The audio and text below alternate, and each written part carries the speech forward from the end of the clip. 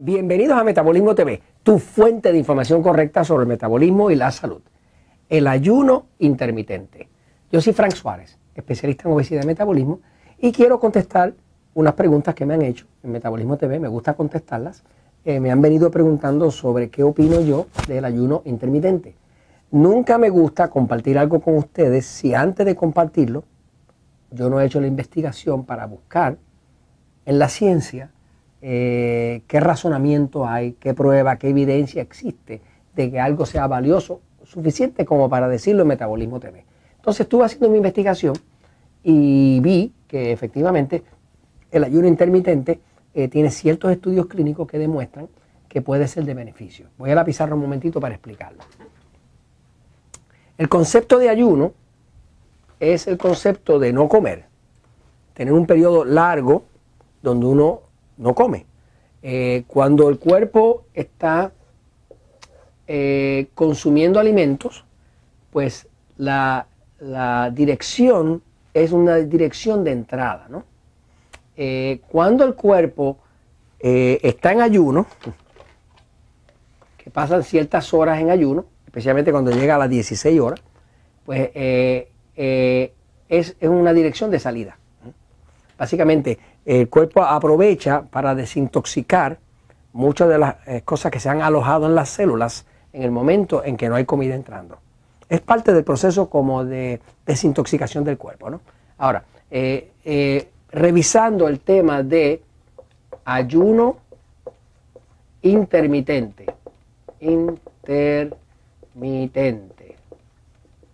Pues vi que efectivamente hay varios estudios clínicos, estudios de universidades, estudios de instituciones respetables, con ciencia, con medición, que demuestran que el ayuno intermitente puede ser de beneficio para la memoria, para mejorar la memoria, para mejorar la calidad de sueño, para mejorar la energía, inclusive para levantar la musculatura. O sea que para levantar la masa muscular, el ayuno intermitente parece tener un efecto medible, ¿no? Entonces, para aquellas personas que han estado preguntando, pues aquí viene la información. El ayuno intermitente, la modalidad más que más evidencia tiene es la modalidad de 16 horas de ayuno. La forma en que eso se hace es que la persona, por ejemplo, dice, bueno, yo voy a comer y voy a comer lo que como hasta las 4 p.m. de la tarde. A las 4 p.m. dejo de comer y no vuelvo a comer de nuevo hasta las 8 a.m. del próximo día. Quiere decir que aquí va a estar tomando agua o lo que sea, pero no comiendo. O sea que uno planifica de forma de que comió hasta aquí, hasta las 4 de la tarde, y de aquí a aquí, pues hay 16 horas. Aquí están las 16 horas. ¿Okay? Los estudios clínicos que han tenido resultados más positivos son estudios que por lo menos muestran 16 horas. Ahora, esto no se hace todos los días. La modalidad más famosa es la modalidad 2 de 5, que quiere decir que se hace 2 días de los 7 y quedan 5 en que no se hace ayuno. Hay quien después lo sube, si quiere, a 3. Lo usan mucho algunos atletas para levantar masa muscular y también para levantar lo que llaman la explosividad, que es esa energía que se levanta para uno hacer un ejercicio explosivo, ¿verdad? Un ejercicio que necesita mucha velocidad y mucha fuerza. Así que estas son las modalidades. Ahora, si usted va a hacer un ayuno, pues usted puede decir, bueno, voy a hacer ayuno, aquí está lunes, martes, miércoles, jueves, viernes, sábado, domingo. Pues a lo mejor usted dice, ok, pero lo voy a hacer el martes, ok, y lo voy a hacer el viernes.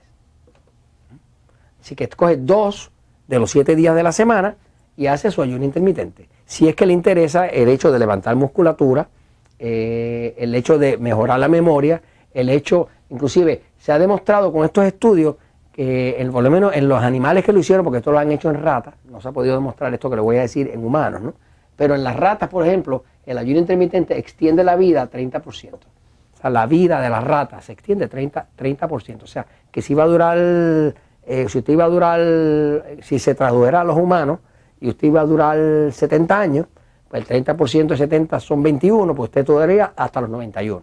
Si es que es aplicable, ¿no? Pero hay cierto valor en el tema de estudios que se han hecho de ayuno intermitente, porque son varios estudios, no es uno solo. El estudio más así bien conocido es el estudio del doctor John Johnson.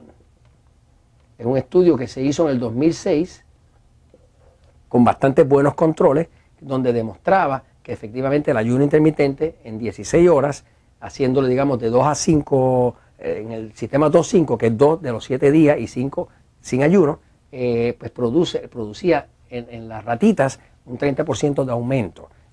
Muchas personas que lo han hecho pues dan información anecdotal de que ellos dicen, caramba, me siento mejor, tengo más musculatura, tengo más fuerza y demás. Así que es algo que lo quise traer porque me lo han preguntado, pero no quería hablárselo hasta que no lo supiera. Una advertencia única que le tengo que hacer es que hay algunas personas que si tratan de hacer un ayuno, pues van a tener un evento de hipoglucemia. Hipoglucemia, ¿okay? Hipoglucemia es un bajón de glucosa tan drástico que usted se puede quedar mareado, ¿no? O sea que esto no es para cualquiera hacerlo. O sea, es una persona que le interese esto, lo puede hacer, pero tiene que estar pendiente. Si empieza a sentir un bajón de azúcar muy fuerte, de hecho lo que significa es que su capacidad del hígado de almacenar glucógeno, que es el que le mantiene vivo mientras usted no come, está muy baja, ¿no? Tendría que aumentar el consumo de proteínas y demás para que eso aumente. Pero si le empieza a dar algo como de temblequeo o palpitaciones o hipoglicemia, quítese, me sigue. Todo el mundo no lo puede hacer. Hay una cierta parte de la población que le da hipoglicemia cuando tratan de hacer esto. Y la única otra advertencia es que una vez que usted haga el ayuno, si lo está haciendo y decide romper el ayuno, vamos a decir que usted deja de comer a las 4 de la tarde y vuelve a comer a las 8 de la mañana para que tenga las 16 horas de ayuno, no se le ocurra empezar a las 8 de la mañana con un montón de panqueques y sirops y tocineta y cosas cargadas, me sigue. Romper el ayuno es de hecho delicado. Mientras el cuerpo está ayunando, empieza a desintoxicar. Si usted le mete con muchísima comida muy pesada, le puede dar una crisis. Así que tiene que regresar con algo liviano para darle como un gradiente al cuerpo de que pueda adaptarse nuevamente a que va a comer. Esto se los comento, pues, porque la verdad siempre triunfa.